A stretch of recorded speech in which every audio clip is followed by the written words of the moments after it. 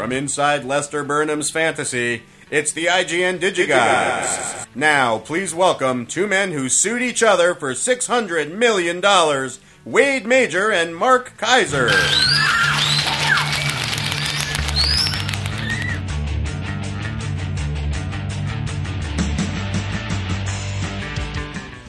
Wow. Corey, to whom do we owe this week's opening? That was written by Jason Kruns. We think it rhymes with prunes. Yeah, we weren't sure how that. Jason, tell us if Corey massacred your name's pronunciation. Not my fault, not Mark's. Mark, what are you doing? I'm emailing a girl on JDate. Of course, I really am, by the way. That's Well, because wonderful. you were taking forever with something else, I'm and I sorry. just started emailing a girl. Okay, give me a cookie. Get it out of the way. Hang on a second. Oh hell. No, it's a story. Okay. Everything's a story. Yeah, I know. Because we're a podcast, we have to tell stories. Sure, we do. Not just talk about all the Death Wish sequels, Okay. which we'll talk about later. and Mel Brooks' last decent comedy, which we'll talk about later. Yeah. So, I stayed in last night. You stayed in. And here's the reason why I stayed in. Because I made these cookies, and I know whenever I make cookies, I have to clear the decks because I eat so much leftover batter and so much leftover ganache and so much leftover whatever that I want to make myself sick like a 13-year-old coming home from Halloween. So I make these cookies, and I feel like crap. Yeah. Because I just ate nothing but like leftover goopy chocolate because, you always have leftover something. Is this the story now? Yes. We are now officially in the story. We're in the story. I'm just making sure. Yes. Because it didn't feel like a story. What? It feels like a story. Okay. Sure it does. Okay. So I turn on the Netflix because kids love the Netflix. Sure. And guess what I find on Netflix, which is not on DVD, and we've talked about this. And I don't know if it's new to Netflix or not, but they had it on Netflix streaming. I don't know. What's the one? Well, there's like a lot of them. Yeah. What's the one movie that's missing from DVD? Oh my goodness, that would have to be Aunt Betsy's Wild Brick Oven Farm. What is? I don't know. Whatever. Wild Brick Oven Farm. Yeah. I love that movie. Okay, what is the one Steven Soderbergh film not on DVD? Go. Kafka. That's true. What's the other one? King of the Hill. King of the Hill. So get this. I see King of the Hill. The one. What's the other one? I like Kafka. Of course there are two. And everyone harasses him about it because he made them back to back. So well, anyway. for some reason, King of the Hill, not on DVD, but King of the Hill on Netflix streaming. I didn't realize, oh my God, this is it. This is my Saturday night because I'm lame. It's a great movie. A, I'm sick because I'm filled with chocolate. And B, I can't believe that King of the Hill's on DVD. Streaming totally holds up, terrific film. But Wade, yes, there is, because I haven't seen the film in years. There is somebody in this film that I who has since become the most hated actress in Hollywood, and she is in this film playing one of Jesse Bradford's elementary school friends. We are talking about, and you know what? I saw her in a scene. I'm like, oh my God, is that her? Because I'm putting together the how old is she now? Could she have been a 12-year-old back in '93? Yeah, I mean... but you know what? It just pains me to even look her up because she's so horrible. Who she is? Who it is? Katherine Heigl. Oh, that's Katherine right. Heigl, she is in that. That's right. She plays the rich kid who invites Jesse Bradford to her parents' home. Yeah. So I'm watching the film going, there's Katherine Heigl in the only decent film she's ever been in, although I did like the Apatow thing. Yeah. But this is a little beyond the Apatow thing. So if anyone says to you that Katherine Heigl has never done a good film, you can say, no. King of the Hill. She did like a legitimately terrific film. Yeah. King I of hear the you. Hill. All right. Now that's only part of the story. Yes. The other part is that the results of the evening was cookies. Okay. Now here's the thing, Wade. Katherine Heigl inspired you to make cookies? No. No. The cookies inspired me to stay home because it made myself sick. Yeah. Eating sugar all day, which made me stream King of the Hill. Just give me one. Let's get it out of the way. Now, I bought this Martha Stewart book. Oh, dear. And I figured I'll try one more Martha Stewart cookie recipe because all these Martha Stewart cookie recipes are lame. They're for like fat Midwestern housewives going to their kids' birthday parties, like that much sugar. Okay. This one actually does not have a lot of sugar in it. It just happens to not have a lot of sugar in it. Here we go. I'm going to give you Thank you. this one. Oh, that's lovely. Now, why don't you explain to the good folks what it looks like? It looks like a chocolate-covered Oreo. It really does. It looks like a chocolate covered. Well, that's the idea. All right. I'll take another one for myself. I'll put the rest away. Now, I don't really like this cookie, but you know what? Maybe you like it. It's cookie-like and minty. Oh, it's minty. Oh, good. Yeah. Because the recipe called for only 3/4 of a teaspoon of peppermint extract, but I put in a teaspoon and a half because I felt like it wasn't enough. Yeah. So, what do you think? It's nice. It's nice. May I have some more water, please? Yes. By the way, it is 3 degrees cooler than hell right now. This is what I love about Southern California this time of year. It's cool, relaxing. The roads are wide open. Just a few people in from out of town, but the people who are in from out of town are really, really nice and very polite on the roads. I say this facetiously because this truly is the most hellacious time. And I'm just curious, everybody else who listens to this podcast who lives in North America, why is this entire continent just melting right now? This is insane. I mean, like Southern California is this is like Dubai, and if you look at the weather maps, the entire continent of North America, from southern Mexico all the way up to Saskatchewan and Alaska and the friggin' tundra, it's like 85, 90, 100 degrees. It's ridiculous. This is like Saudi Arabia all of a sudden. What's going on? Well, the whole continent. Well, I haven't gone out this weekend because I've been like a dateless wonder, and I got sick Saturday night eating leftover chocolate. So I have both my air conditioners going. So to me, it's nice and frosty. So I have no concept of how hot it is outside. So this morning, about an hour ago, actually when you came over, I was just saying goodbye to a contractor. I might have some work done in my place. Saying goodbye to a contractor. And before that, we had gone up on the roof of my condo building to look at something. And at that moment, I finally realized how freaking hot it is. I mean, it is unbelievably god-awful hot. You need a napkin, don't you? Thank you. Don't stop the recording. Oh, I cannot believe how hot it is. And by the way, I find the heat miserable. It's awful. I'm not a hot weather person. Luckily, it's not that humid. It is just hot, but it is effing hot. Maybe it's hot where you are. You know what? If it's hot where you are, tell us at gods@digigods.com. Honestly, it's unbelievable. All right, so we have a Vox box we'll do later in the show. Might even get to some listener mail stuff. Mark's getting me a napkin because I have chocolate all over my fingers now. So, some British stuff just to start off. An interesting little 3-disc set from BFS is called At Home with the Georgians. And this is one of those British television deals from like the late 90s where you have some kind of professorial person, some British expert in something, who takes you on a tour of history, costumes, clothing, manners, you name it. In this case, it is Professor Amanda Vickery. How's that for a British name? And all it is really kind of a tour of the Georgian era, which would be the 18th century. And it's just kind of a nice walk through, I don't know, like a television theme park of all of the wonderful things that constituted the Georgian era. It's called At Home with the Georgians, and it's fine. It's very BBC, very British, very appropriate to the Olympics, which are ending today. And then we also have the Forsyth Saga collection from Acorn, 5 discs. The whole Forsyth Saga, THTE, all however you want to spell it. This is really good stuff. This is basically going to get a little bit of traction just because geez, you are typing like a lunatic. Well, you know what, this girl, I called this girl on JDate, right? Yeah. By the way, this is very exciting stuff. Oh, dear. And so she didn't call me back. So I'm like, all right, just another flaky internet girl. Sure. She just emailed me after like 5 days after actually probably 6 days after I called her. She emails me back. And it's like, in the time it took you to email me back on JDate, you could have returned my call. So in the email, she says, I had a very intense week, and I'll tell you why I didn't call you back when we talk. I'm leaving for New York tomorrow, and I'll call you while I'm there or when I return. Okay. And I'm emailing him back, and I'm saying, all right, look, I'm not saying this, but the spirit of the email is, sure, ball's in your court. I can chase after you.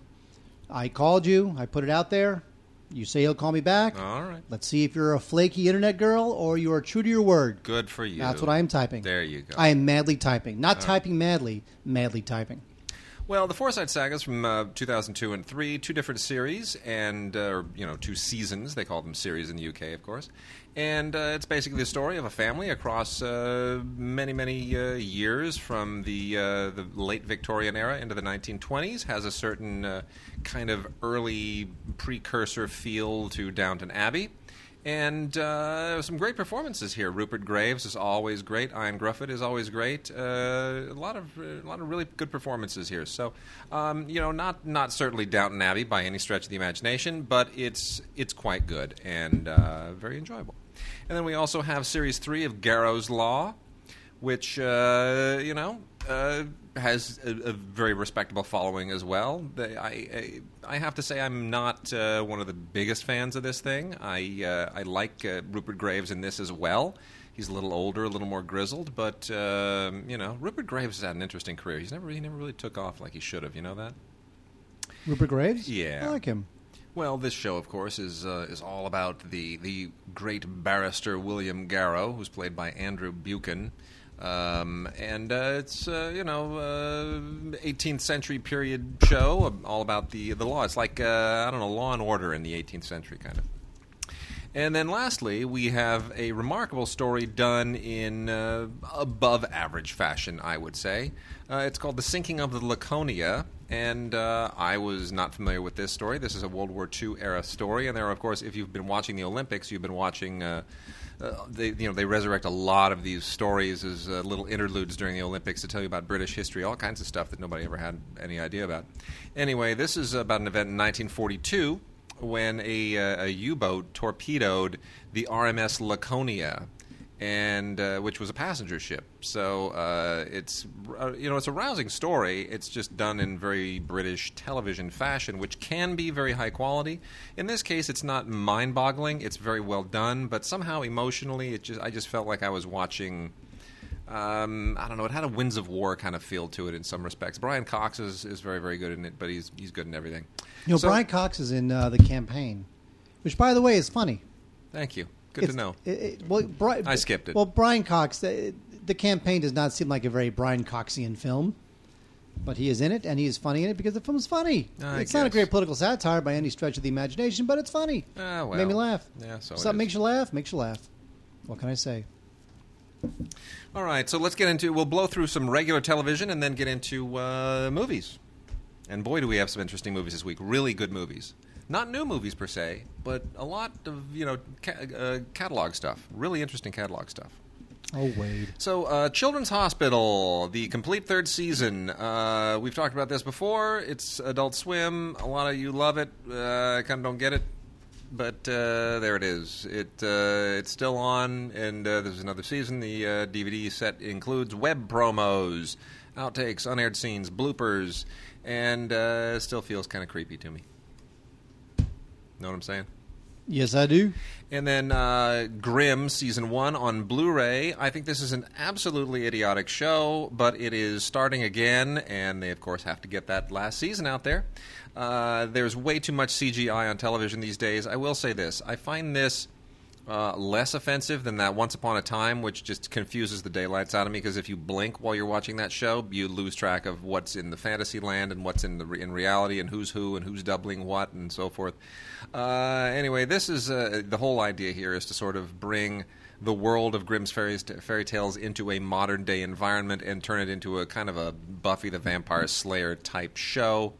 And 22 episodes, the whole idea of these Grimms, which are, demon creatures, mythical demon creatures that live in the real world, I don't know. It's just still, all of this stuff still feels like we're just taking the Night Stalker and just refashioning it.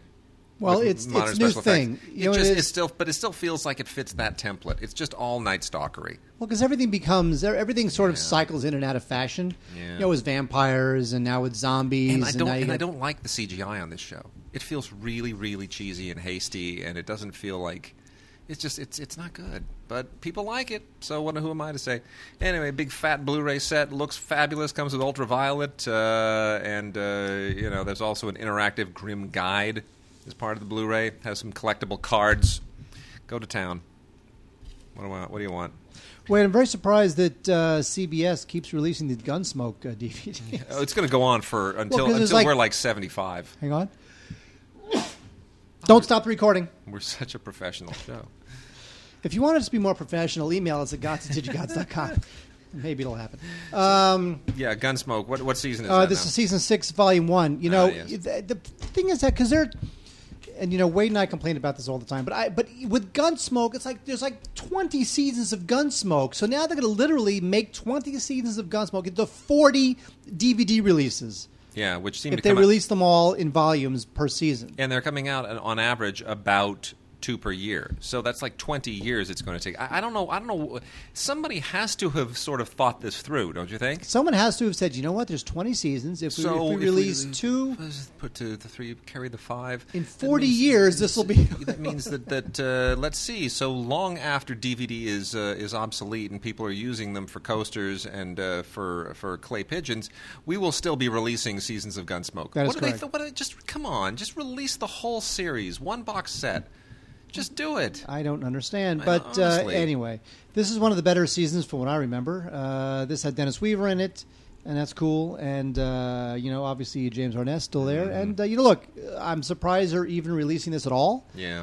But it is an historically significant show, and there were lots of them. So they're going for it. Season 6, there are no extras on this. Don't expect any extras on these. No. Ever. Never. Never. No, because nobody's alive anymore. They just aren't. They're gone. We've got a thing here called Strike Back, Season 1. This is a Cinemax series, and I am not familiar with this because I didn't even realize Cinemax was still in business. I know. Cinemax is still around. Can you believe that? They are still around. It's so weird. Cinemax used to be where kind of sleazy, low-budget, soft-core... Red Shoe Diaries. Red Shoe Wasn't Diaries. Red Shoe Diaries on Cinemax? Yeah, all those little nudie things. It's like Cinemax was the channel where if you were a subscriber and you turned it on at about 11 or 12 at night, around midnight, you were bound to see Shannon Tweed in something naked. Is it some Zalman King thing? Some Zalman King thing. If even that, that's like very low, not even that high quality. It'd be like some playmate would be showering and some third rate really bad actor would be like looking through the window, and that's the plot of the movie. It's all 85 minutes of it, just peeping Tom of some kind. But anyway, this is an action series about 2 guys from a top secret government spy organization known as Section 20, and one of them's British, one of them's U.S. And it's just a really high octane action series. It's I wouldn't say it's great. It's more well done than it is well written. But it's got some good actors in it, and it may have a future. It's a pretty whopping Blu-ray set, and the Blu-ray transfer is really nice. I mean, it's very, very well done. So even if you have problems with the execution of the show, it looks great, and the sound is it's a pretty well mixed show. It's really resonant, and surround is a nice effect. So kind of like very Parenthood. good. Parenthood. The series. Yes, yeah, a lot of action in that high octane gunfire. It's those explosions. Those kids' birthday parties on this show are really just intense. I'm not into the show because I'm not a parent, but people seem to like it. I don't know how this thing has managed 3 seasons, and it has a new season premiering soon. But people dig it. Yeah, I think they dig it in that kind of omnibus way where there's so many different... in that vomitous way? Omnibus way. Oh, omnibus. Where there's so many different stories, there's so many different people that you'll hit on something that resonates with you. I like it in a vomitous way, actually. I don't know that things could be liked in a vomitous way. I think they could maybe disliked in a vomitous way. Okay. Anyway, Craig T. Nelson is in it, and Bonnie Bedelia. Bonnie Bedelia is supposedly in the new Die Hard film. Yeah. Did you know that? Mm-hmm. Because Bonnie Bedelia played... I know. She hasn't been in it since the first. That's right. So that'd be awesome. Yeah. Anyway, Lauren Graham is also in this, and Dax Shepard is also in this. So anyway, I'm not a big fan of the show. People seem to like it. This is a DVR show. This is not a buy the DVD show. I'm sorry. I'm with you. There's a couple special features in here, but whatever. I love The Rookies, Mark. Love The Rookies. The Rookies was a great show. This is the 2nd season of The Rookies. featuring that fantastic, wonderful, absolutely incredibly adorable Kate Jackson before she went on to Charlie's Angels. This was also produced by Aaron Spelling. This was one of his early big TV hits when he was producing stuff with Leonard Goldberg. Remember, that was the era when they did The Rookies and Starsky and Hutch and Love Boat and Fantasy Island. I used to love those shows. I was not a big Fantasy Island guy, but I loved all the other ones. They were the kings of TV in that part of the 70s. It was just amazing. Anyway, this is basically about rookies in the Southern California Police Department. I don't know why they didn't just call it the LAPD. Was it because they didn't want to confuse it with Adam 12 at the time? Ooh, that could be it. It could have been. Anyway, not confuse it. They didn't want to make it seem like they were treading on the same. I guess, but it was just silly. It was just silly. Anyway, it was clearly like Starsky and Hutch were members of the Metro Police Department. Come on, give me a break. You're all shooting in L.A. You're all LAPD. But if you say Metro, it could be any city. Yeah, when they're driving past the Dorothy Chandler Pavilion come on, give me a break. It was all L.A. We know that.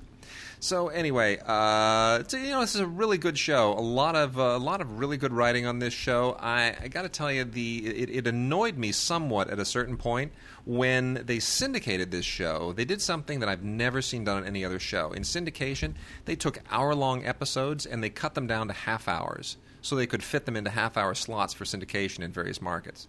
And it was the worst thing ever. I mean, I remember I watched this show first run in 73, 74 when I was, just a young pup and really kind of just getting my sea legs as far as violent television.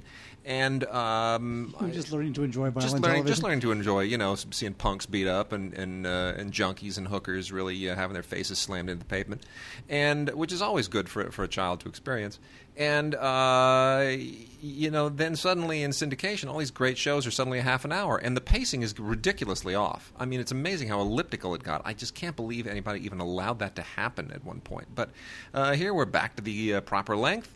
This is from Shout Factory via Sony, and you get the full 23 episodes from the second season, 73, 74, and they are great. Really, Michael Ontkean, just always forgot what a terrific actor he was. And George Stanford Brown, of course, always great, and Gerald S. O'Laughlin, and, of course, Kate Jackson. Really cool. Oh, Wade, on DVD, 4 DVDs is Ghost Hunter Season 7, Part 1. This season, the series has lasted over 7 seasons. I know. That is very strange. Very strange. People like this show, I guess. It's probably cheap. It's on Sci-Fi Channel.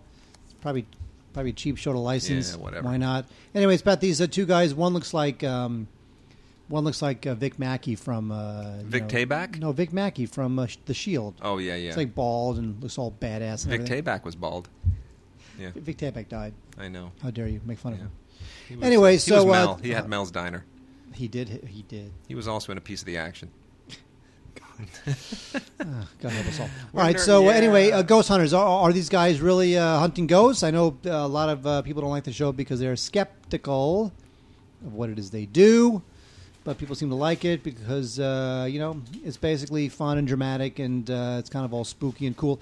Anyway, in this one, they visit Pennsylvania Insane Asylum and a hotel, and as long as these guys continue to get work, although I think they're plumbers during the day, but as long as they continue to get work at night, they will continue to be able to have a TV show.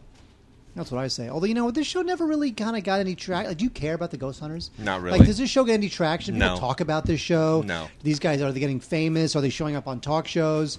Are they going anywhere? I think if they 7 seasons of what? Of nothing? No, but you know what? The same thing happened to the Ghostbusters. Same thing happened. Ghostbusters 3, it's coming. I know. With that Bill Murray.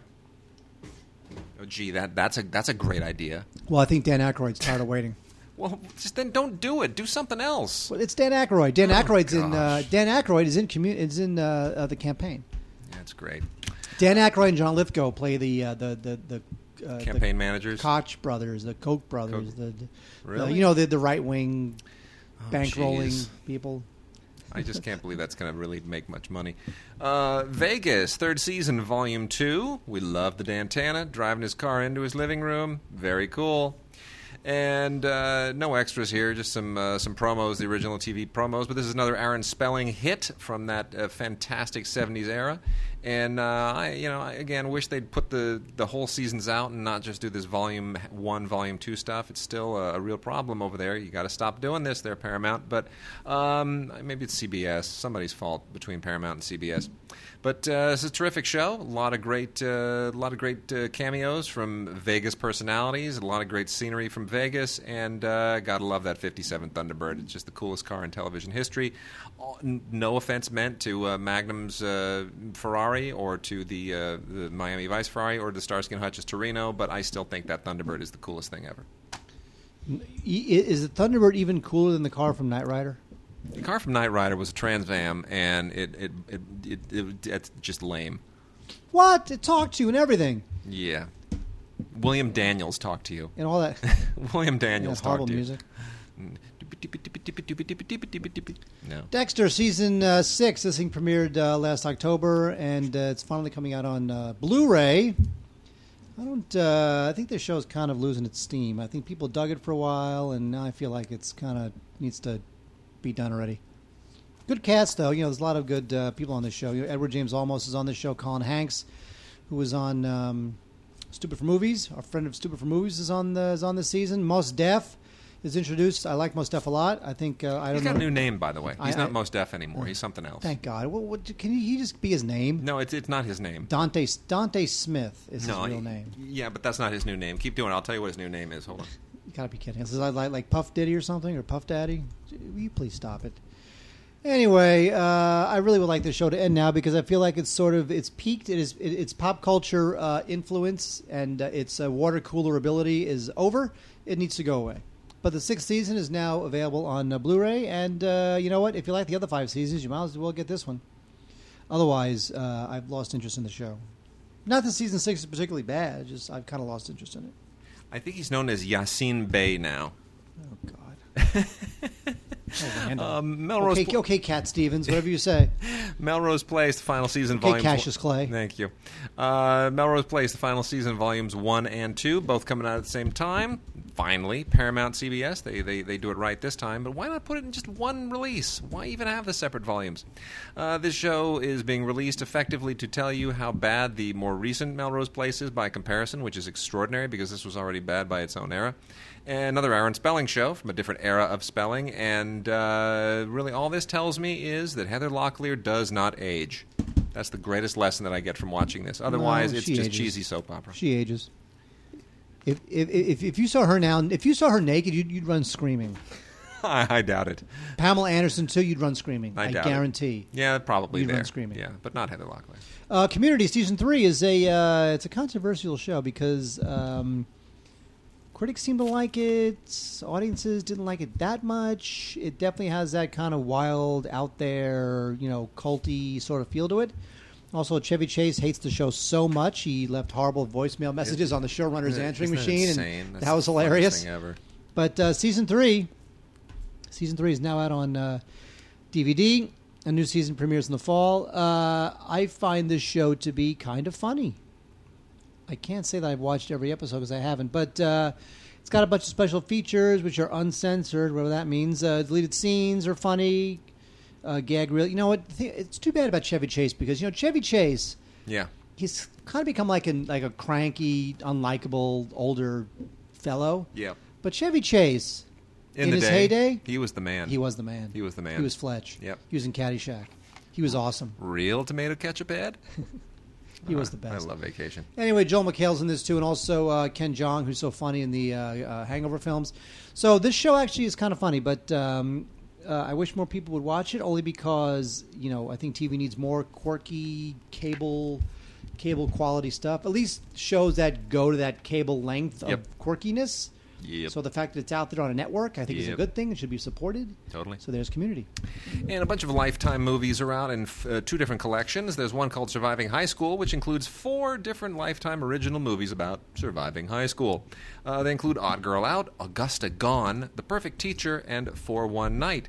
You know what? All of these are just standard Lifetime kind of, cheesy, middle-aged housewife sitting alone at home looking for something to just kind of resurrect their high school fantasies or something. They're not all that good, not that impressive, but I guess for a certain audience they'll fit the bill. More impressive, marginally, is the Jodi Picoult collection, or Picoult, or Picoult, or however you pronounce it, Picoult. Never read any of her novels, don't care to.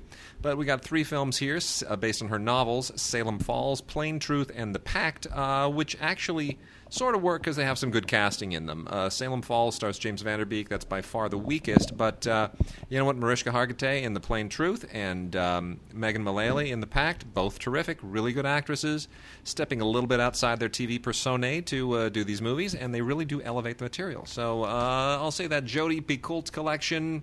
yeah, marginally recommended. Surviving High School, you can stay away. Speaking of stay away from these two from the good folks at E1. Terrible. Juan of the Dead is a kind of a zombie. Oh, I get it. Juan of the Dead. Mm-hmm. Oh, Juan, because it rhymes with Dawn. It's awesome. I get it. Juan. Totally awesome. So Juan of the Dead is it's a zombie film, and it's kind of low budget, and it doesn't pretend it's anything but low budget, but it's it's supposed to be kind of funny and cheesy, and there is some political commentary there, a little weak, but there is some political subtext in there, like the zombies are dissidents, almost like it's the why am I talking about this? This movie's terrible. Know. But I get it. It's Juan of the Dead because it sounds like Dawn of the Dead. Exactly. Yeah. Anyway, it's there great. you go. That's great. Gives a crap. All right. Also is I'm just letting you know this exists because I would never recommend it. Girls Gone Dead. Oh, I get it. It's like Girls Gone Wild, but Girls Gone Dead. Yes. Well, here's the. That's clever. Let me tell you about the cast of Girls Gone Dead. Linnea Quigley. Oh my gosh! Linnea Quigley was was serious. Linnea Quigley's in this? She was... Scream Queen. The original Scream Queen. She was a big deal in the 80s. Oh, my gosh. Ron Jeremy's in this. Yeah, I don't know who that is. And a few Howard Stern fans, Beetlejuice is in this. Beetlejuice is just a crazy-looking African-American guy, and he's on the Howard Stern show a lot. He's in this, too.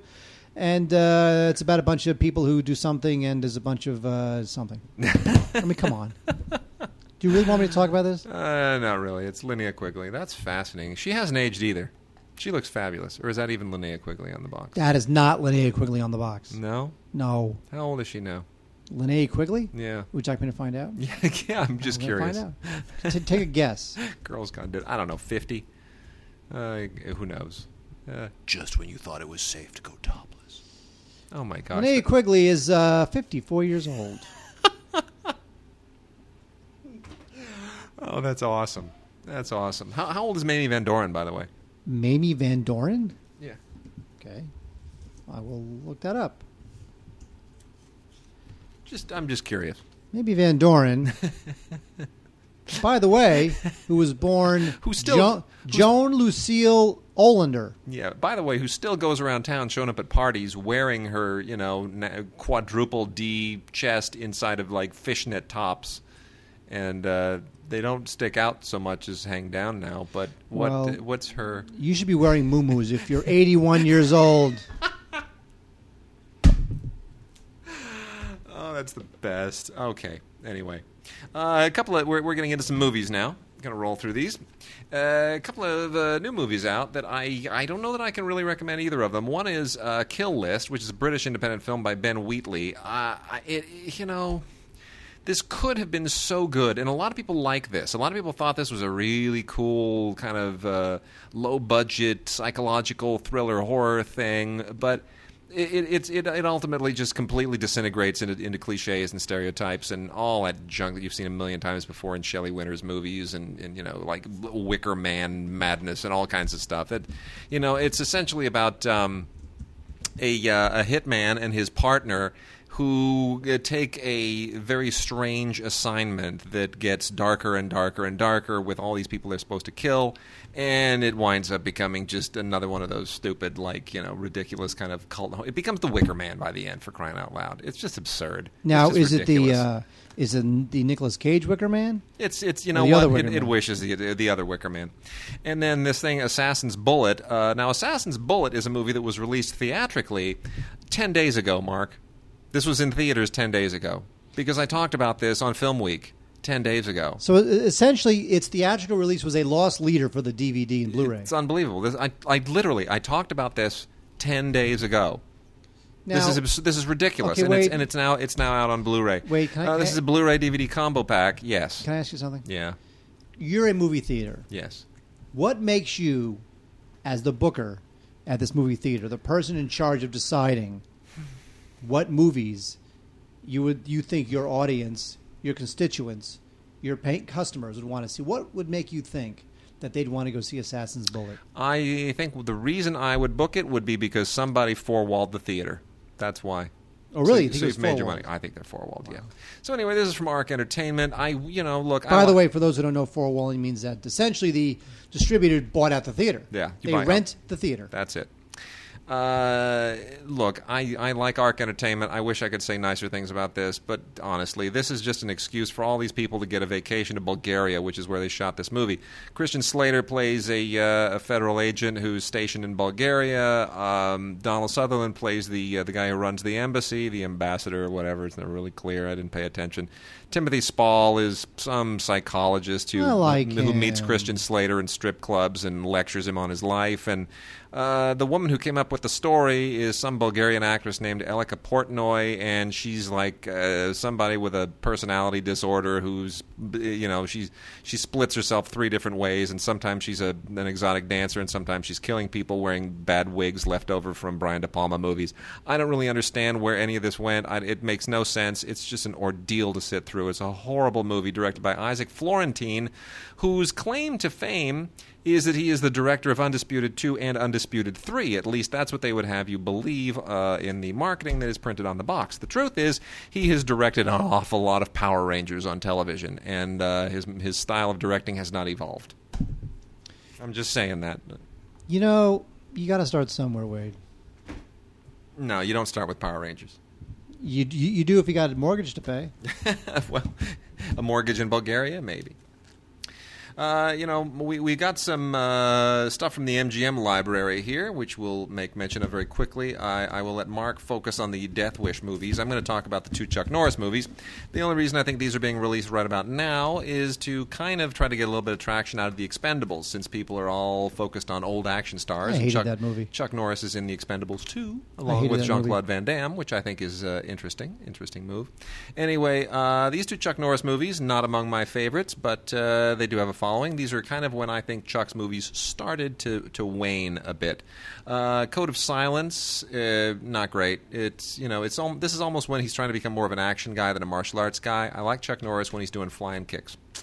And here he's a Chicago cop, and he's kind of rogue, and, you've got, what can I tell you? You've got Henry Silva in this, and when Henry Silva shows up, he's a bad guy because he has pockmarks. And Lone Wolf McQuade, it's campy enough to be a little bit entertaining. And the one thing about Lone Wolf McQuade is that it featured what was at the time a legendary mano-a-mano between David Carradine and Chuck Norris. And David Carradine, of course, not a martial artist, despite having started on Kung Fu, but still had a following.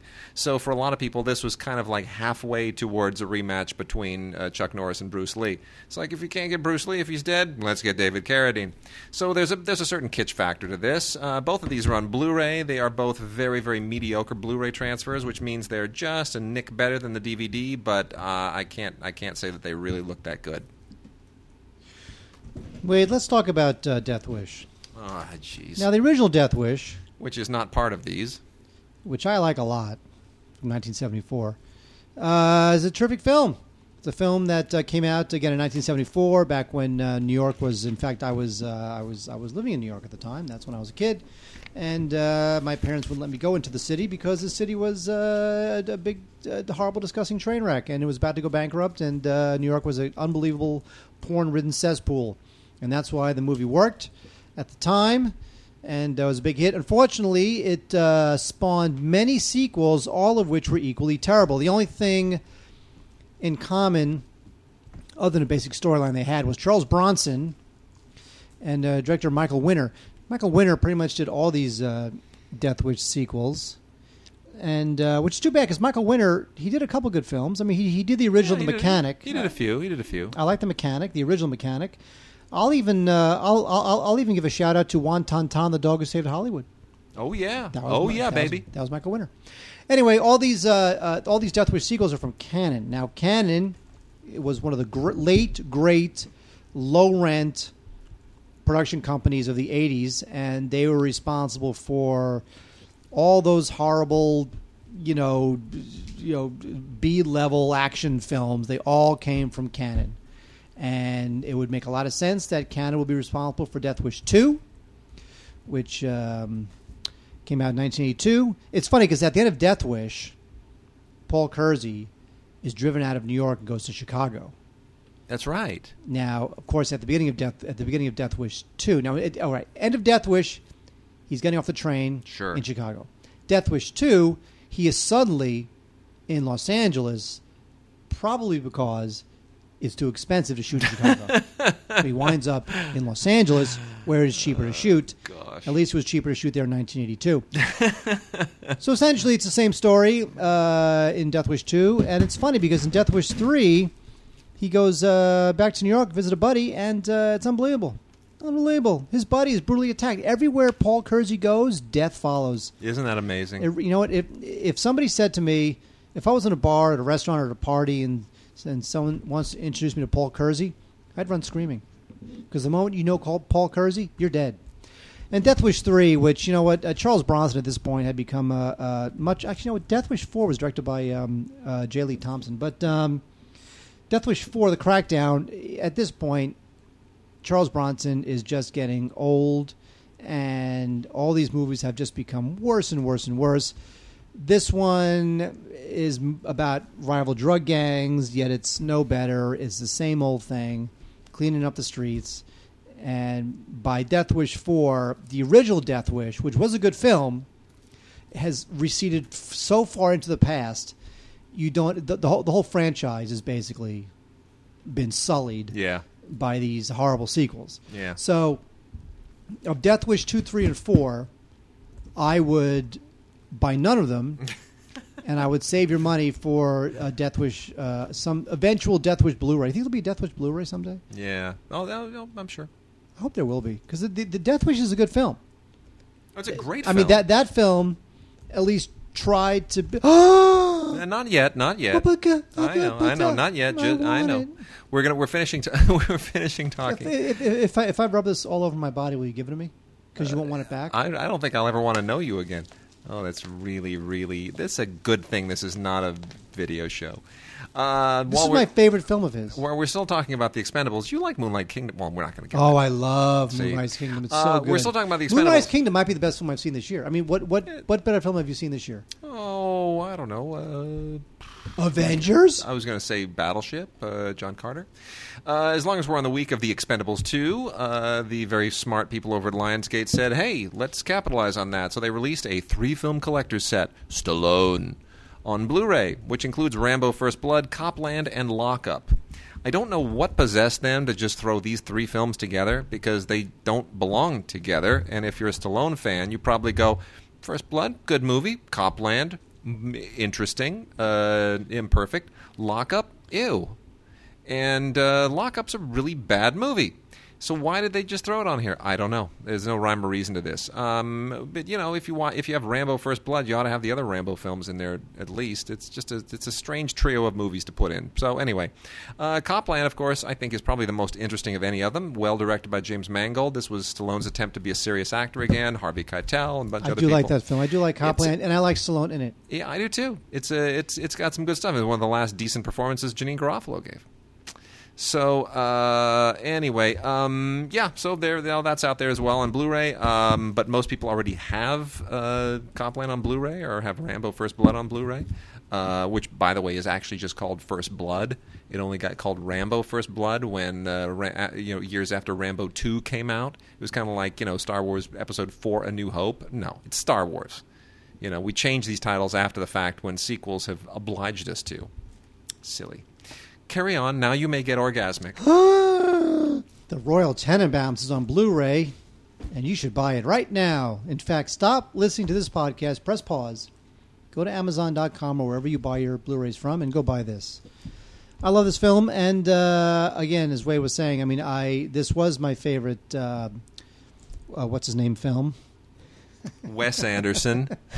But I love Moonrise Kingdom so much. I just think that's a great film. That's such a terrific film. Anyway, this Blu-ray of Royal Tenenbaums looks fantastic. This is a Blu-ray transfer supervised by Anderson, and it's created in 2K, and it looks great. Lots of yellows and browns in this thing. Very clear, just a little bit of grain, but again, it was shot that way. I think it looks fantastic. Great lush colors. The soundtrack is the music is the audio is fine. 5.1, looking good. DTS, like that too.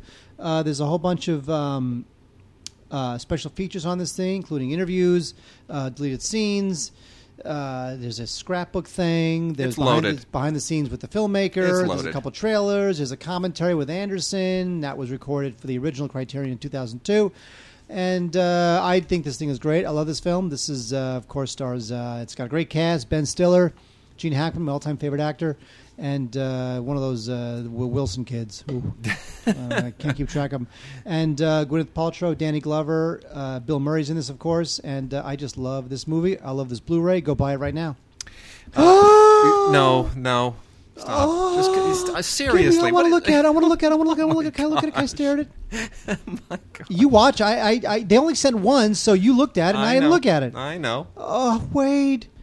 Jaws. I know. I kept a few of these back from you, so you're there's another one coming. You know what's amazing about Jaws is that I'm escalating this. I'm doing this on purpose to torment I don't know, man. You know, the thing with Jaws. You have no idea. Really? You have no idea what's coming next. Now, here's the thing with Jaws is that Jaws. This is finally on Blu-ray, by the way. This is what Mark is flipping out. I pulled out the Jaws, the Universal 100th Anniversary Series release.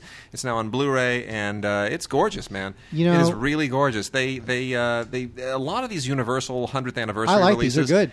Some of them are, and some of them aren't. Most of them they're doing a good job with, but there are a few where they just kind of pooped it out again, and it's already been on Blu-ray, and they just wanted to rebrand it with the 100th Anniversary logo, and so it's like they didn't really put an effort into it. They just figured we're just going to try and juice a few more sales out of the new logo. But in this case, they really, really went to town. Very, very nice. Well, first of all, very nice. Jaws, again, it's an older film. It's from 1975. It's considered to have started the blockbuster era, blah, blah, blah.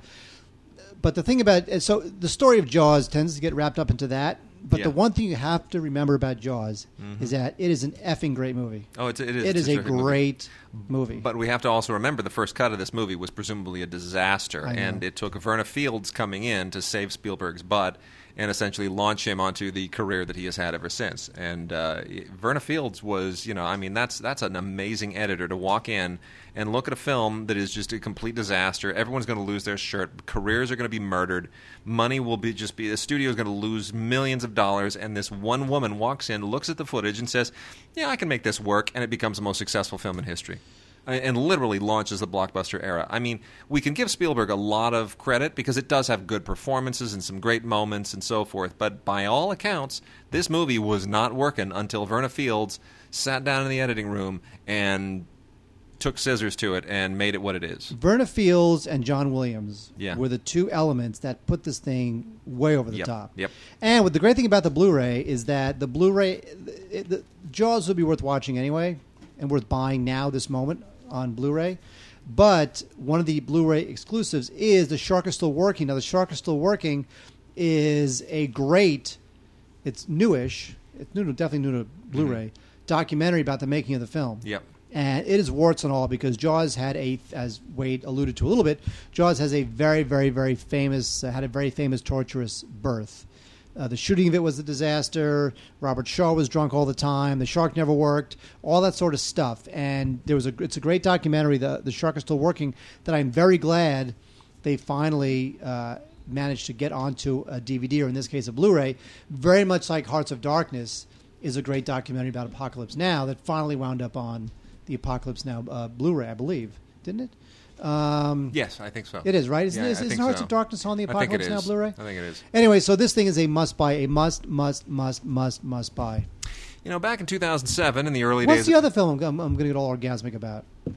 I'm getting there. Back in 2007, the early days of Blu-ray, Almost 5 years ago, Mark, there was a release to Blu-ray. It made a lot of people happy, but it wasn't a perfect Blu-ray. And they have redone Escape it now. from New York? No. We now have a spanking new, beautiful, fantastic Digipacky Blu-ray book version of Full Metal Jacket. Wow. Yeah, baby. Wait a second. Oh, yeah. How'd that happen? I don't know how that happened, but it comes with a 40-page book. The usual Blu-ray book thing. It's thicker than most of these Warner Blu-ray book deals, and I gotta tell you, this is a totally new, digital, brand spanking, fantastic release of Full Metal Jacket that is it will redefine this movie for you. It is gorgeous, absolutely gorgeous. The sound, fantastic. All of those songs, the sound in this movie. In fact, if you watch this in 5.1 or 7.1, it will blow you away. You just don't realize until you watch it in the home environment how intensely well thought the mix of this film is. It's really extraordinary, absolutely incredible. Commentary here that includes, a lot of people who it's basically the same one that you had before. Featurette of Full Metal Jacket, Between Good and Evil. And on the commentary, of course, Adam Baldwin, Vincent D'Onofrio, R. Lee Ermey, Jay Cox, who's a screenwriter and a film critic. And, you have the 1-hour documentary, Stanley Kubrick's Boxes. It is, and photos, actually. Matthew Modine wrote his Full Metal Jacket Diaries book not long ago and has made some of the photos from his private collection available on this as well. So, but ultimately, you're not getting this for the extras. You're getting this for the picture and for the sound and for the just raw, brilliant, genius Kubrickness of it. It is just not to be believed how good this is. Go and get your, and 2 discs, by the way.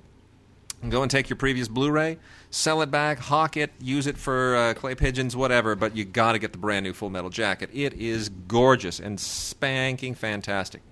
We've also got a quartet of films here from the Paramount library that are being released by Olive, and I'll go through these real quickly because we do want to have some time for our final Vox Box.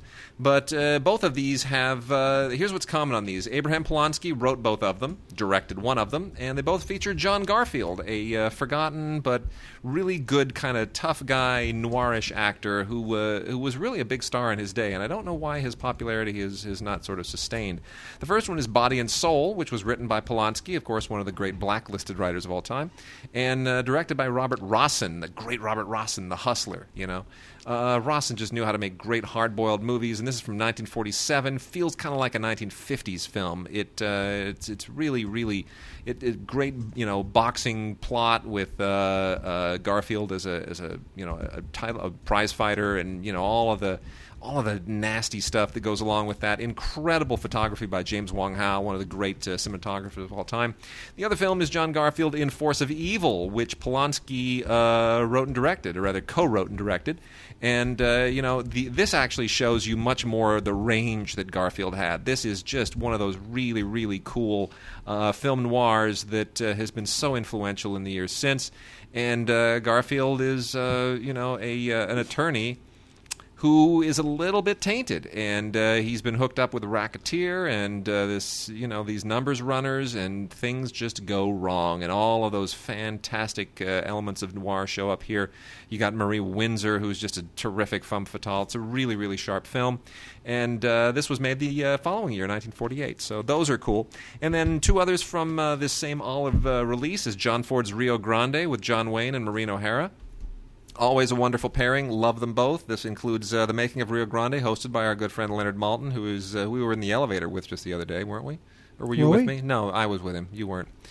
This was originally from the Republic Library, of course, wound up with Paramount, and now is getting released by Olive since nobody else seems to actually have any faith in this. But this is one of those great John Ford, John Wayne movies. In this case, the Wayne is leading the cavalry over to the Rio Grande to, take out them damn redskin Injuns. Not politically correct in the least, but it's just so well made. And then lastly, we got Joan Crawford in a Nicholas Ray film. Nicholas Ray is such an underrated director, by the way. Rebel Without a Cause and King of Kings. He just never really got his due. Made some great films, but nobody kind of considers him an auteur in the way that they should. But this is Joan Crawford in Johnny Guitar, which has an unbelievable cast. I always forget how amazing some of these casts were, because so many of these people would go on to bigger careers after they make these movies, and some of these people were sort of on the tail end of their careers when they made the movie. This is 1954, so Joan Crawford is sort of on the tail end of her career, or at least getting close. Sterling Hayden, kind of just getting rolling. Mercedes McCambridge, Ben Cooper, Ernest Borgnine, John Carradine on the tail end of his. I mean, that's an amazing bunch of people in one movie, and it's this is really a pretty great vehicle for Joan Crawford. She wasn't really known as a Western icon. She's more of a noir icon, but this is an unusual role for her, and she handles it really nicely. And Sterling Hayden is just great, really, really good. So, I've mentioned before, my mother was almost Sterling Hayden's nanny. Haven't I mentioned that? Wait, your mother was almost Sterling Hayden? Thank you very much. Thank you. You do that. Do that. Wait, you know what? Some people love Star Wars. Right? Yes, some people do, and some people love Mel Brooks. Some people love Darth Vader. Other people love Dark Helmet. Oh. Some people love Princess Leia. Other people, Princess Vespa. Yeah. Now, there's some people out there who love Chewbacca. Other people love Barf. I'm just saying. Some people love Han Solo. There are others who love Lone Star. It's played by Bill Pullman in Spaceballs. Yes. It's unbelievable. 25th anniversary of Spaceballs. This is kind of the last decent Mel Brooks comedy. Kinda. I mean, the Robin Hood thing, that wasn't very funny. But anyway, so this DVD is quite nice looking, I guess. Well, there's a bunch of special features on it if you're into that. I don't think this is a different transfer. I mean, this seems to be basically the same deal that I have in the complete Mel Brooks Blu-ray set. Well, that's the thing. It's just they're just one-offing it. So if you have the set, I don't know any reason to upgrade to this. I mean, this has come out on Blu-ray before, and obviously this is the 25th anniversary special. So this supposedly, the last version didn't have a lot of great extras. This one has a lot better extras on it. But I will say that, if you do want to own this, you're probably better off just buying that super big Mel Brooks Blu-ray box set, which is great. Which is great. Because there really was no reason to remaster this. No. But there are some, look, there's a commentary track, there's a featurette on the late John Candy, which is great. There's a cool thing called the exhibitor trailer, which Mel Brooks had used to sort of sell the film to theater owners. That I kind of liked. There's a documentary on the making of the film. But in the end, I think really you're probably better off with either one of the original ones or with the box set. But it's, it's a good-looking transfer. There's nothing wrong with this transfer. It's, comedies, generally speaking, are not that well shot. I mean, they're well shot, but comedies, generally speaking, are really not known for for Blu-ray greatness. But this one looks good. It's a 1080p transfer, so it looks nice. So it's a good looking movie. But in the end, either you're laughing or you're not. I think the film is funny. It's the last decent film Mel Brooks did. It's available elsewhere on Blu-ray. If you love the film, go for this because of the extras. If not, just stick with what you have. All right, Mark. It's you know what it's time for. Well, do I sing the song? Go ahead, sing the song.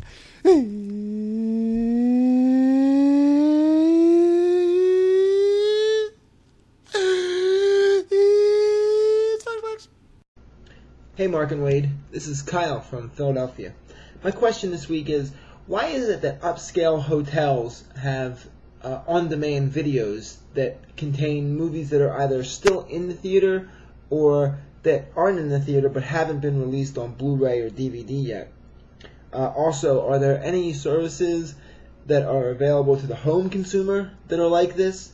If not, why? And do you ever see a time when I'll be able to watch a movie at home on demand, day and date that it's released in the theater?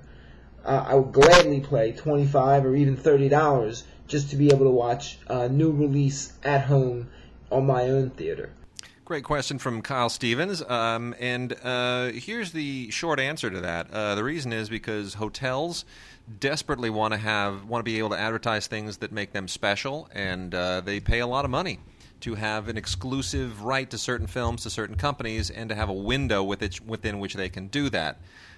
It makes people, when they travel, think, oh, wow, I'm going to go to that hotel because then I'll be able to catch that movie and not leave the hotel. So it draws you to the hotel. So those services are not made available at home because, the hotels pay a huge amount. And because if they were available at home, it would really, really crimp the business of the theaters. The theaters are willing to let the hotels slack because it's not, monetarily, it doesn't draw a lot from the theaters, but it means a lot to the hotels. Well, the thing is that if you're at a hotel, that means you're on vacation. Yes. If you're on vacation, you're probably not going to see a movie. Right. Right? Because you're on vacation, you're going to go to Disneyland or wherever. Yeah. So it's not like the theaters feel like they're losing a lot of money. Yeah. So the money they make up for by the fact that the hotel Sure. pays for the right to be part of the second window. Yes. Now, the way films are released and the way they go through the system is it's like a window system. Yeah. First window would be the movie theater. Second window is like, pay-per-view and smaller theaters. Third run might be cable. Yeah. Fourth window might be a DVD. Fifth window might be broadcast, whatever it is. So the studios get something out of it because they get a lot of money from the hotels, and the hotels are catering to people who wouldn't see the movie anyway because they're on vacation staying at a hotel. Yeah, and as far as getting a service like that at home for $25 or whatever, a lot of people want to do that. This is the whole idea behind premium VOD, and by the way, has disappeared. Which it has disappeared, but there are still a lot of movies that show up VOD before they show up in theaters now. I mean, there are a lot of Magnolia films have done that. A lot of IFC films have been doing that, and it's a model that I think is here to stay for certain films. But the pressure from the theaters is just not going to let that happen because theaters don't want to go out of business, and they do have a lot of leverage with the studios. The theaters can really exert an enormous amount of pressure because their split of the movies has decreased, and the amount of time that movies stay in theaters has decreased. So they're not really getting their money's worth anymore. So we're going to continue to see that battle evolve, but I don't think it's going to become a widespread phenomenon that you can see any movie that's in theaters at home on the same day and date that it opens in theaters. That I don't see happening for everything. It'll happen for some, but not for everything. Like Avengers 2. Avengers 2, yeah. When it comes out in like 2015 it'll be something? like $3 to watch at home the day before it opens in theaters. Yeah, we wish. All right, with that, we are done. We will see you guys next week. We'll have a lot more fun to go, and hopefully with the Olympics out of the way, we can people will start releasing like real movies again, start getting some big titles out there. Jaws, not a bit. Royal Tenenbaums, Full Metal Jacket. They are catalog releases, new movies. We need the new stuff. Movies? What are movies? I don't know.